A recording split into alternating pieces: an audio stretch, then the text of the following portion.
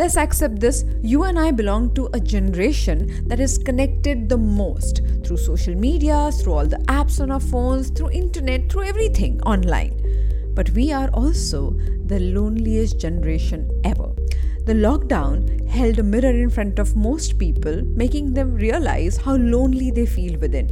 Now, this whole burden of loneliness can be lifted by understanding what can create intimacy in your relationships. And unfortunately, most people do not understand this. And that causes a huge deal of pressure. Understanding intimacy in a different light with a newer perspective is your today's Daily Mental Fitbit.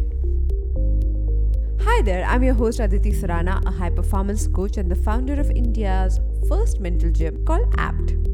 I welcome you to Daily Mental Fitbit, a podcast where you learn simple, practical, effective tools and hacks to be mentally and emotionally fit.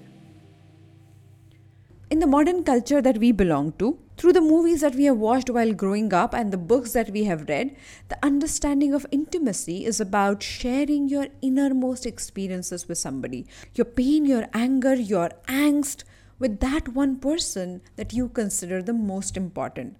Now you may say, but Aditi, isn't that what we are supposed to do? Find that one person we love and share everything that is going within.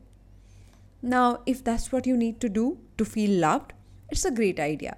But according to Esther Perel, who is a world-renowned relationship expert from New York, this idea might be misleading. Not everyone understands intimacy as sharing and talking about their emotions. For some people, it is exactly opposite of that. They do not believe in discussing their emotions to feel intimacy.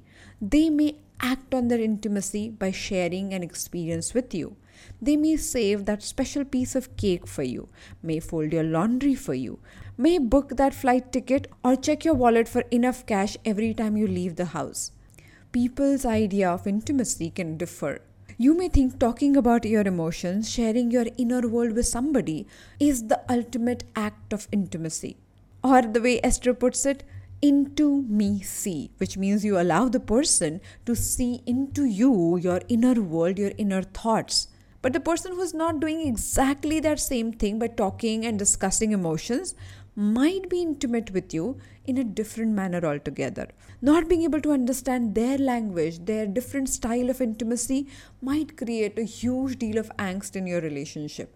If that is happening, sit down and ask yourself, is there any possibility through which your partner, your parent, your child is trying to build bonds with you that you're not understanding? Probably they are going out of their way to do little things that you have never noticed. What if you take 2 minutes today to think about these beautiful little activities that the other person is doing for you to express their love and to be intimate with you? If you find some beautiful little things like that, then do share this episode with that person who otherwise you thought is not intimate with you, because they may understand that your language of intimacy is about talking. More such conversations on Daily Mental Fitbit to claim your mental fitness right away. Thank you so much for joining me today on Daily Mental Fitbit. If you think you want to take your journey with your mental fitness to the next level, then check out India's first mental gym called APT. The website is aptmentalgym.com. I'll see you tomorrow with one more episode.